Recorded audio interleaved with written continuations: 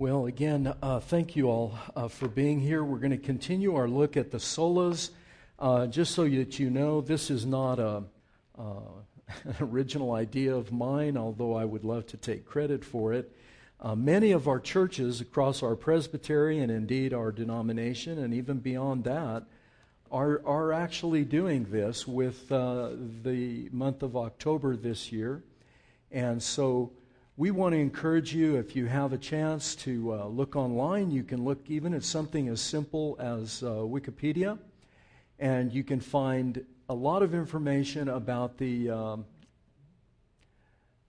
Reformation, what it was all about. And I have purposefully decided not to spend time talking about the history of the Reformation. I think you can do that on your own. If you have your Bibles, open them to Ephesians chapter 2, and we're going to look at one today that is very familiar to you, the Sola Gratia. Ephesians chapter 2, we're going to look at Sola Gratia. We looked a few weeks ago at Sola Scriptura. We've looked at Sola Fide. Today we're going to look at Sola Gratia. Next week, Solus Christus. And the week after that, Soli Deo Gloria. There were 5 of these pillars that the Reformers decided to erect, if you will, to show what the fundamentals or the foundational principles of the Reformation are. And I think, imagine yourself trying to think of your 5 top favorite songs, or your top favorite foods, or your top favorite 5 desserts, or the top favorite 5 locations that you like to go to relax.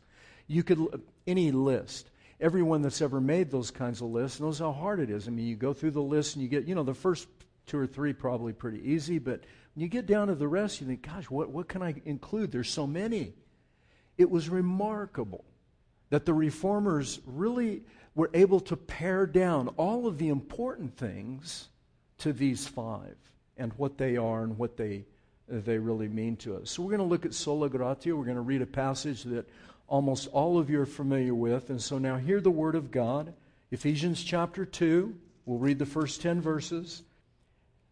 You were dead in the trespasses and sins in which you once walked, following the course of this world, following the prince of the power of the air, the spirit that is now at work in the sons of disobedience, among whom we all once lived in the passions of our flesh, carrying out the desires of the body and mind, were by nature children of wrath like the rest of mankind.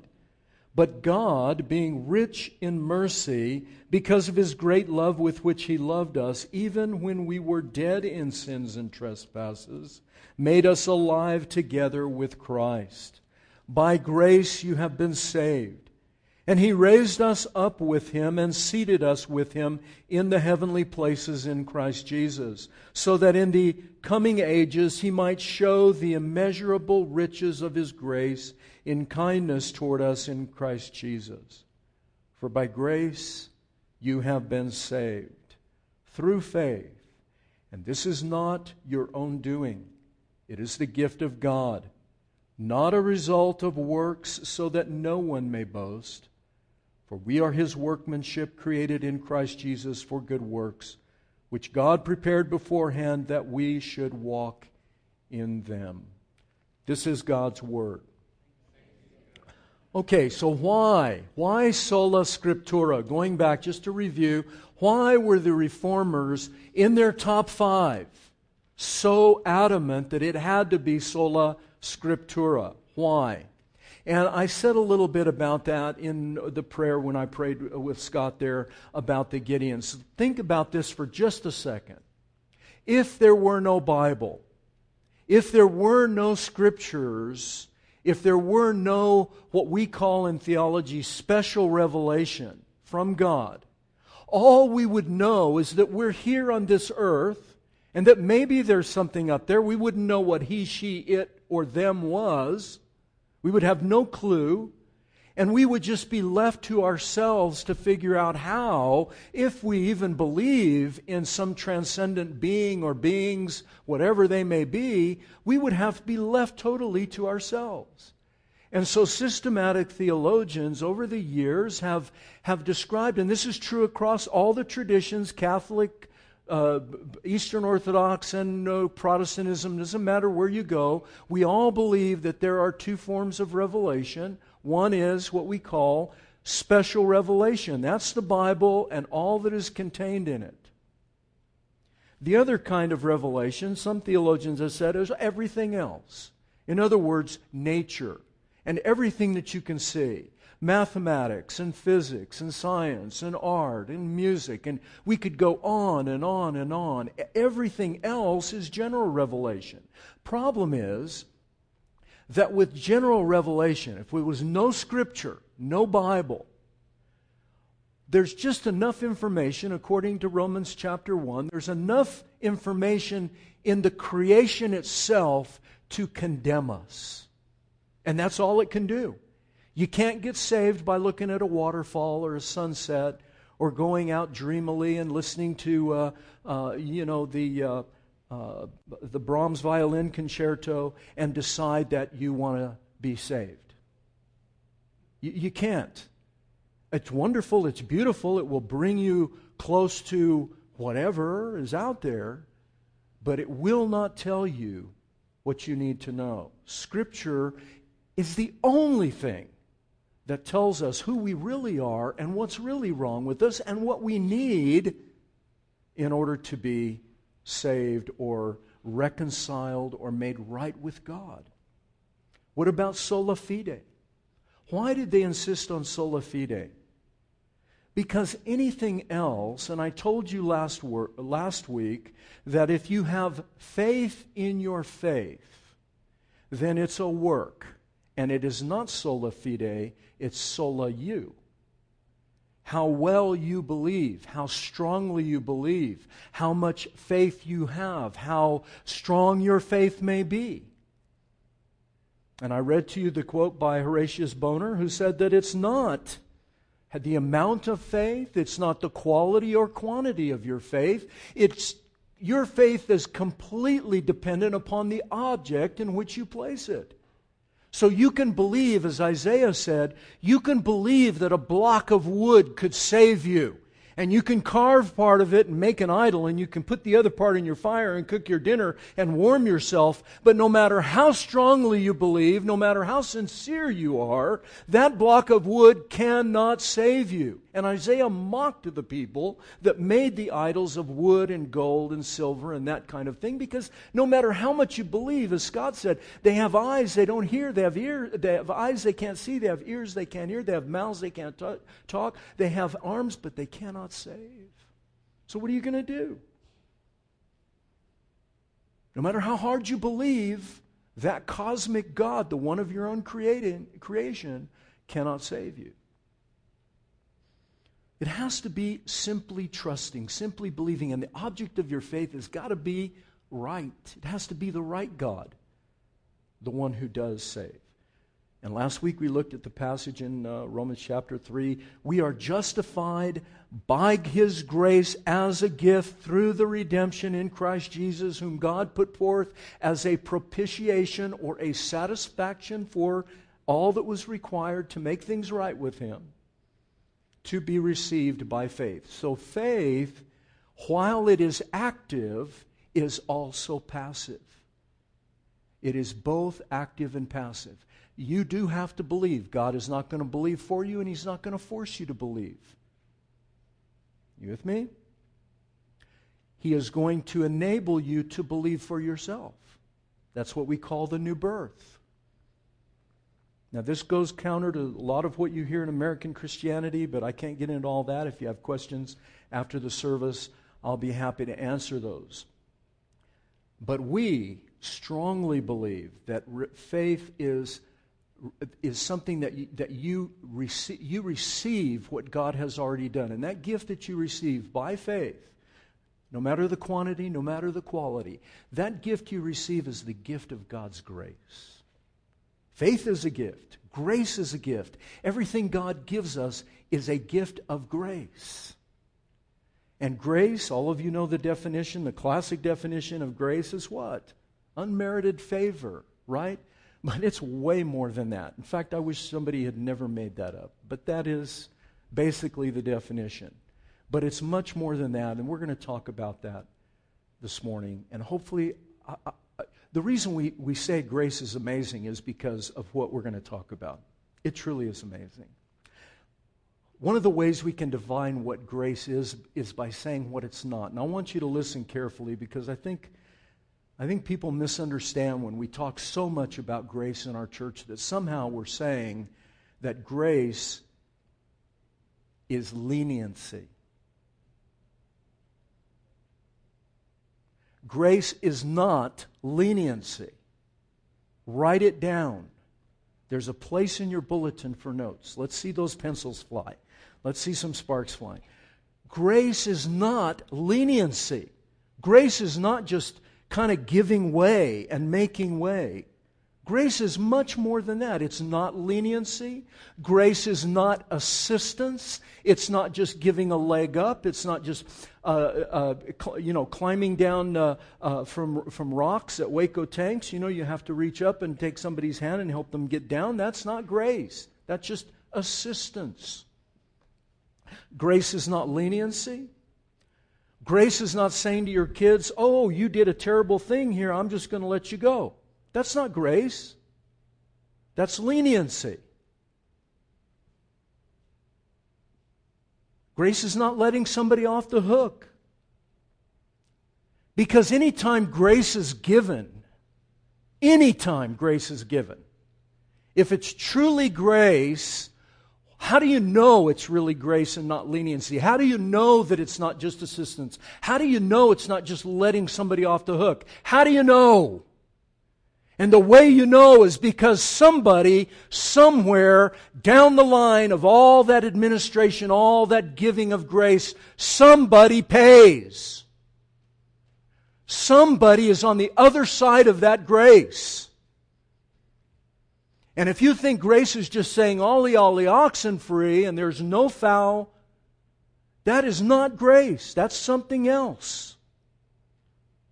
Grace, somebody has to pay. And grace is only one way. Now, we can talk about grace the other way. We can use it in those terms of, I'll give you, we'll be gracious to this person and we'll let them have, something, and, that kind of grace, that kind of leniency. But that's not how the Bible talks about grace. When grace is given, something happens on the other side. It's an equation. And that's why I've insisted. Sometimes people even have gotten mad at me, but I have insisted that grace has nothing that you can compare it. Don't any of you ever put grace over against law. The law of God is entirely gracious. Yes? It is totally gracious to you because it preserves your life. Grace is not something you set over against law and say, "Oh, Chuck is antinomian because he says we don't have, to do this and that and the other thing." I never say that. And you shouldn't hear that when we talk about grace. The law is gracious. The very fact. In fact, the lady on the radio, what's her name? Schlesinger? Laura, Dr. Laura. I love Dr. Laura. She's a better theologian than a lot of Christians. A Jewish lady. She wrote a book on the Ten Commandments, and I would urge you to read it. It's an amazing book. And Dr. Schlesinger, a Jewish woman, a Jewish psychologist, said that the nation of Israel was not free. Listen carefully at the inside of this great woman. The nation of Israel was not free when God let them go out of Israel. They became free at Exodus chapter 20 and following when they accepted and received the Ten Commandments. Then they were free. Then they were free to be who God wanted them to be. So very quickly this morning, we're going to talk about what grace is not and what grace is. And we're going to look at it these ways. This is how I'm going to do it. First is dead man walking. That's what verses 1 through 3 is, a dead man walking. Secondly, we're going to look at this break in the middle, but God. So dead man walking, but God. And finally, we'll take a look at the new creation that the Apostle Paul puts forward, which is really magnificent. I don't know if any of you have seen this movie, The Green Mile, with Tom Hanks. It was made a number of years ago. It's really a very good movie. If you don't like movies, that's okay, but this is a good one.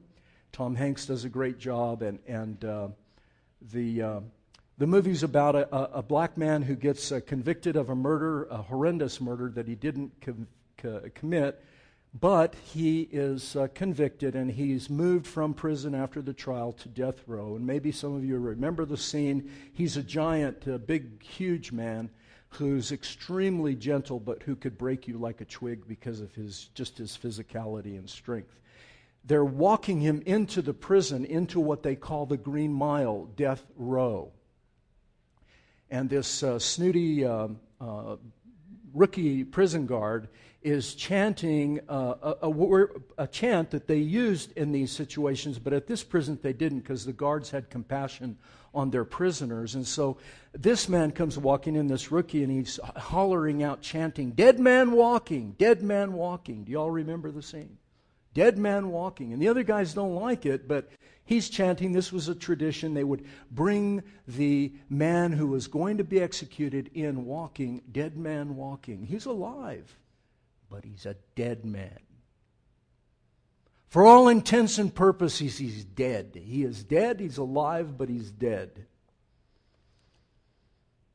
And commentator Max Turner said this: those bound in sin, listen, those bound in sin are doomed to death, and so already belong to its realm. Wow.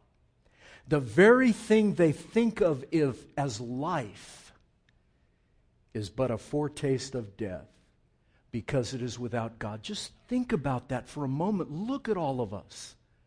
There's not a person in here who is not going to die. Aren't you glad you came to church today? Oh, so this is such good news. Ugh. Look, I don't like to be the bearer of bad tidings, but I mean, you all know, if you woke up this morning, you were lucky. Because that's how the world looks. So we're fortunate to get up. But we get up and we think, hey, I'm up. We think we have all this power of life. And our life can be snatched away in a second. In a moment, we're as fragile as a blade of grass that springs up today and is gone by the afternoon, the psalm says. We're like a puff of smoke. You know, it comes up, and before you can even say it's gone, it's just disappeared. And all you can maybe get for a few minutes is the fragrance of the smoke, and then it's completely gone. So brief, so fragile. And the Apostle Paul said, we're walking dead. We're the dead men walking. In these first 3 verses, let's be honest, he says. Let's be honest. Look at yourself and say, look how fragile my life is. My condition. He says, look, wake up. This is special revelation. We wouldn't have known this otherwise. We would have known that we had something wrong with us, but we wouldn't know what it was. Paul says you're dead in your trespasses and sins. You're not just sick. You're not just wounded. You can't help yourself. It's not a leg up. It's not assistance. Why do we insist? Why do we insist on election? I know that just sends chills up your back. Oh, don't say that. Why would we insist on that? How are you going to save yourself? How? Just tell me. Somebody. If anyone can tell me, I'll stop preaching. That's an incentive right there. How are you going to do it? How are you going to save yourself? Tell me. Well, I know how. I'll just accept Jesus. Throw me a life preserver, and God does everything. All I have to do is reach out and get the life preserver. Yes? Yes? Well, yeah, you can. You can reach and get the life preserver. The problem is, then you save yourself. You save yourself. That's all it is. Salvation by self. That's not grace. That's assistance. That's just help. That's just a leg up. You with me? Our condition is dead. Our standing, listen to what he says. This is deep theology in these few verses that all of you know, most of you. Our standing, our status, our identity, children of wrath. Children of wrath. In other words, we're going to suffer judgment. Children of wrath. And look at our destiny. Following the course of the world, under the dominion of the prince of the air, the power of the air, the devil, carrying out, we're enslaved to our passions and our desires. We are literally in shackles. And the Apostle Paul said this, when you take this whole condition, even though you're alive, even though you're able to do things, even though you're capable of some things, really underneath, down at the bottom, you're dead. You're dead. Now that is bad news. But the bad news, folks, defines the good news. This condition, by the way, is what the St. Augustine, what he called original sin. However you want to think of original sin, there's a lot of theories about what it is and all that. Whatever it is. Can't get into all that on a Sunday morning. But whatever it is, it's the same as being dead. You with me? But then in verse 4, so you've seen the condition. The Apostle Paul is very blunt. He wants people to wait. He wants them to see, my God, look at what I was. And here he's saying you were these things, but look at what human beings are faced with, their destiny, their status, their condition. Look. But God. And you know, theologians and good exegetes will tell you, you need to look for these little markers in Scripture.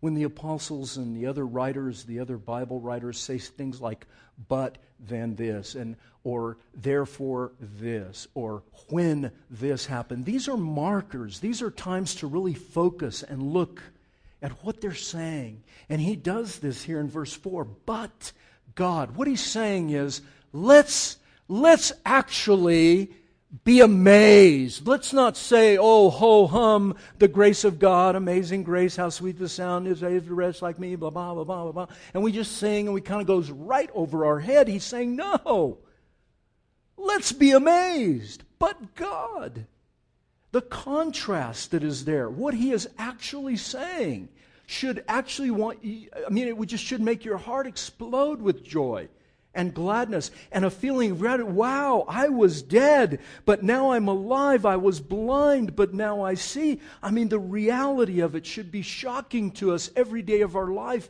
and energizing and rejuvenating, building us up. But we're so used to hearing it's like almost like we are ho-hum. And I don't want you to be ho-hum.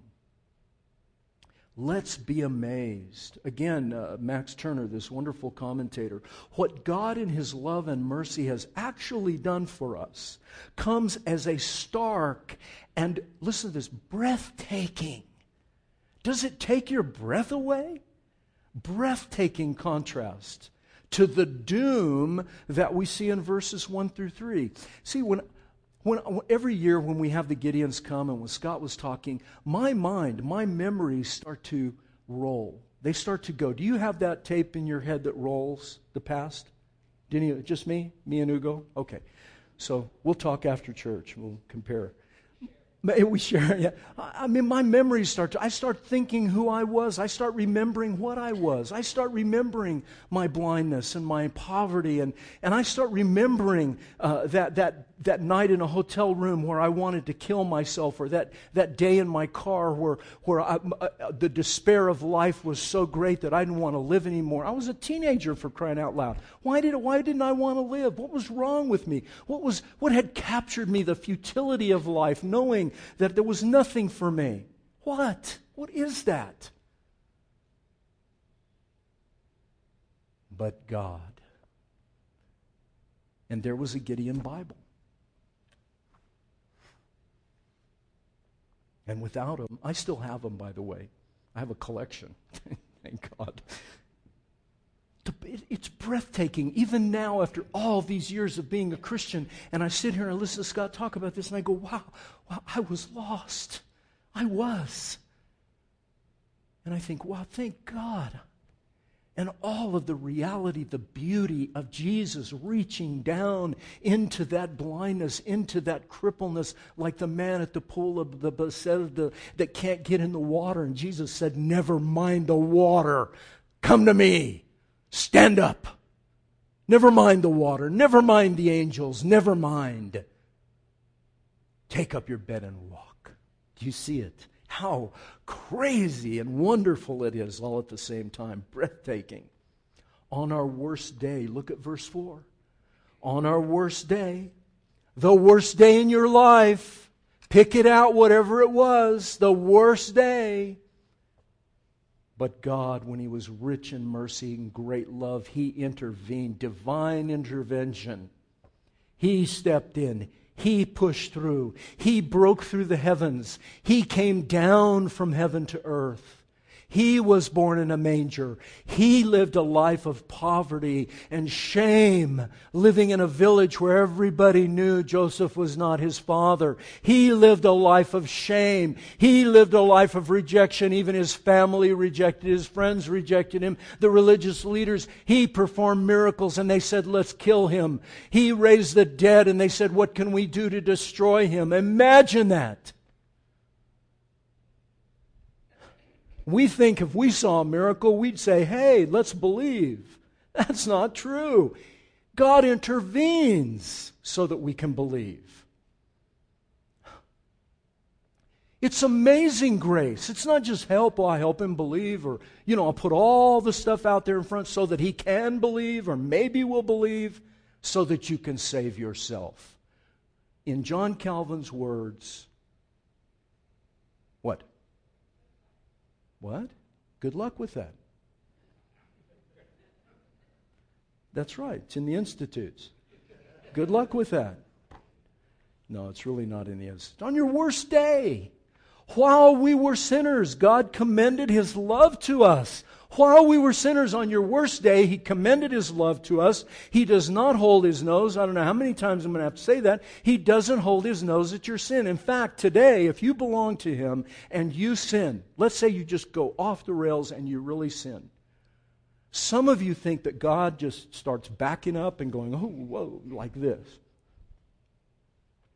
And I will argue till my dying day, that's when He draws really, really close, gets right up next to you, throws His arms around you, and draws you in and just crushes you with His love.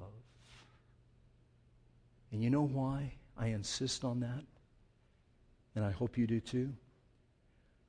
Because how do you account for you ever coming back to Him after that?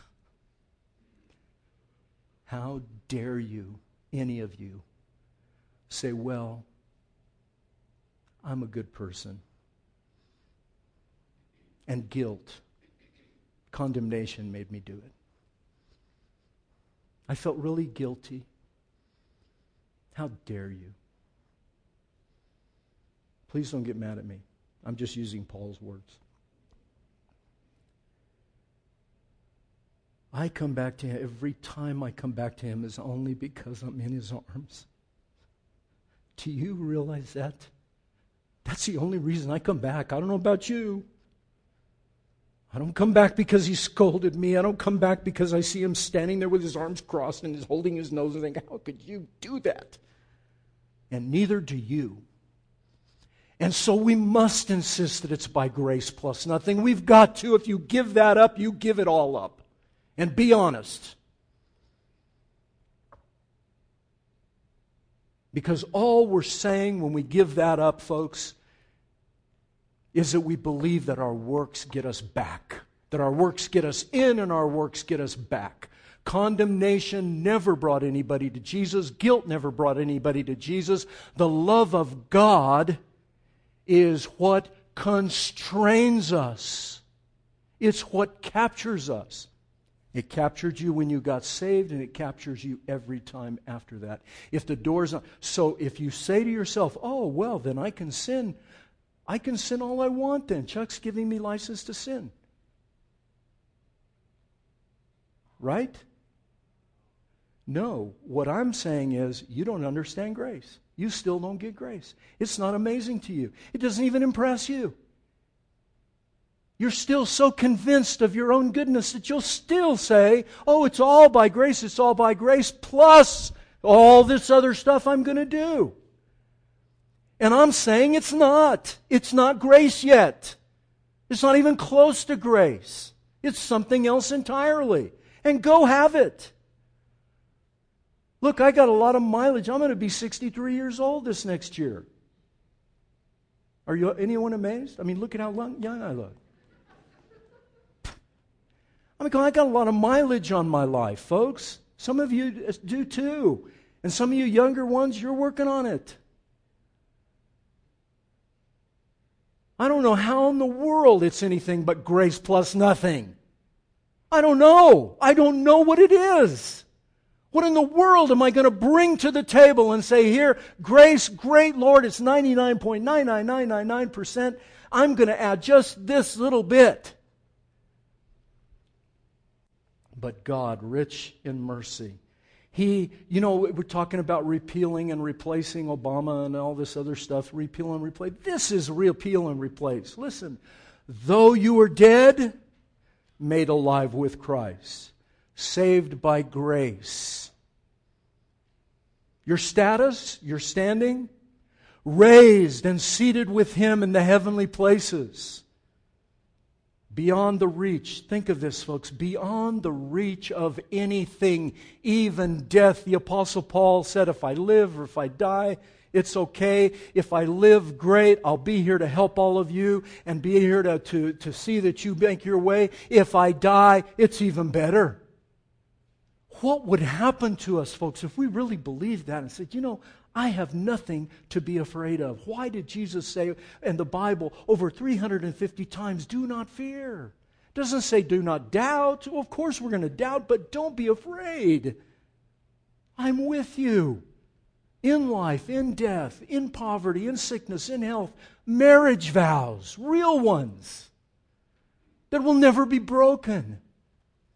Imagine it. Raised with Him, seated with Him in the heavenlies, in His lap, if you will. Our destiny. Before our destiny was wrath, children of wrath, under the power of Satan. Now, in the ages to come, I will show you my immeasurable grace. Immeasurable. There's no way to measure. It's infinite. Infinite grace and kindness in Christ. This is what we call in theology and the great exchange over which all of Scripture is written. The great exchange where God, the only God in all of created history of mankind, the only God who comes to man and says, me for you. You see, in grace, it's never leniency. Somebody pays. When God told Adam and Eve, the day you eat thereof, you shall surely die, they did not die. Have you read your Bible? I know we want to spiritualize it and say, oh, well, they died spiritually. That's not what the Bible says. Have any of you read the book of Genesis? Lift your hands. Let's see. Okay, does it say they died spiritually? No. You get that much later. So what happened to them? They lived. They should have died, but they lived. Who paid? Who paid the debt? Who paid? 2 innocent animals paid. God's animals. His animals. Ones He made. Ones He created. I'm sure you've heard about the scientists that all got together after they discovered that they could create life. Have you heard about that? Just recently. None of you? You should read some scientific journals. All the scientists got together. They said, we have created life. So they made an appointment with God, and they told God, we don't need you anymore. We know how to create life. And God said, great. Let's see you do it. And so the scientists went out and they got a little shovel and they scooped up some dirt. And God said, wait. Get your own dirt.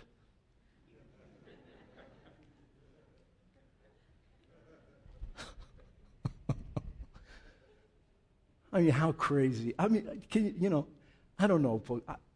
That's the way I think. I'm not pointing fingers. I think that way sometimes. I'm that person. The immeasurable grace, the great exchange.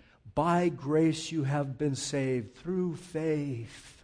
That's not your own doing, the Apostle Paul said. It's a gift of God. What is? The faith, the grace? Everything is the gift of God.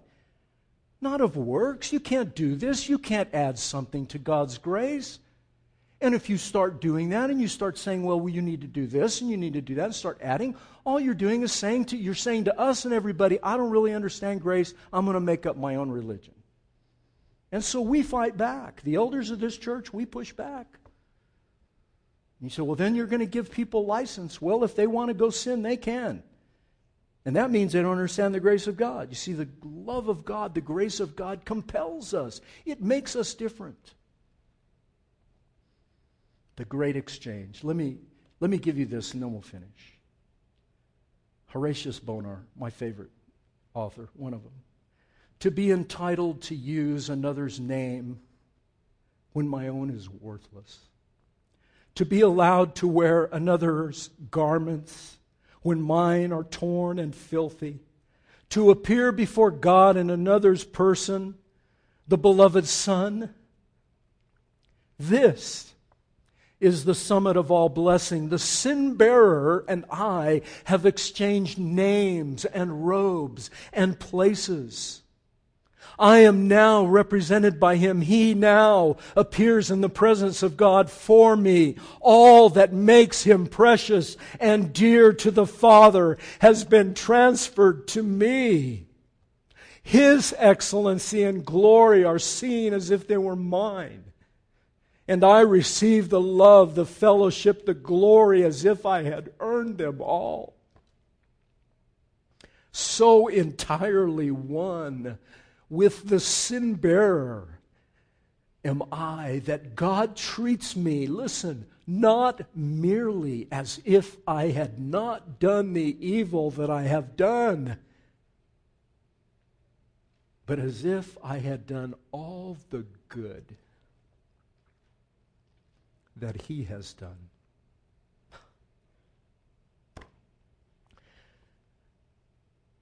That which the substitute has done, in one sense, I am still a poor sinner, under wrath, but in another sense, altogether righteous, and shall be so forever, because of the perfect one who gave Himself entirely for me.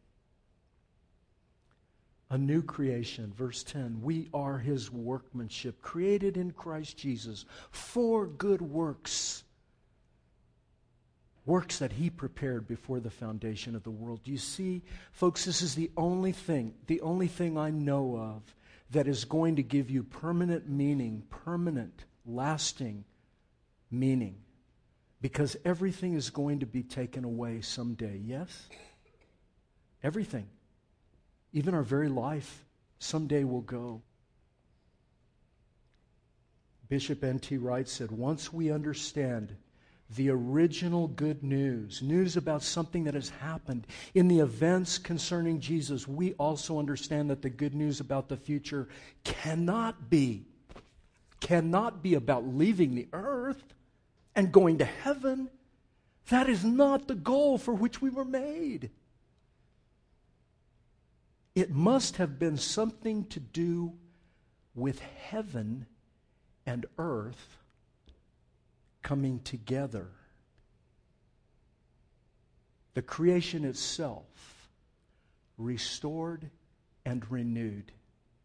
That's why, folks, in Christ the King, we tell you, invest in this world. Invest in people. Invest in beauty, in art, in music, in science, in your jobs, in your employment. If you have a job that you hate, invest in this way into the job so that it's not meaningless. If your marriage is in trouble, going off the rails, invest in the gospel. Invest in people. Invest in the marriage, even at your own expense, even if it costs you. Invest in your church. Invest in others around you. Invest in the political system. Whatever it is. He means to recreate this world, to restore it to its original beauty and beyond. He intends to come down to earth in the New Jerusalem, the bride of Christ.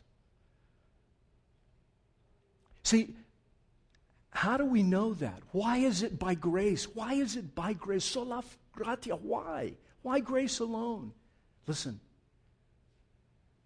Jesus had a place in the heavenlies. He gave it up so that you could go to the heavenlies and be seated. He was seated next to the Father, the eternal Son of God.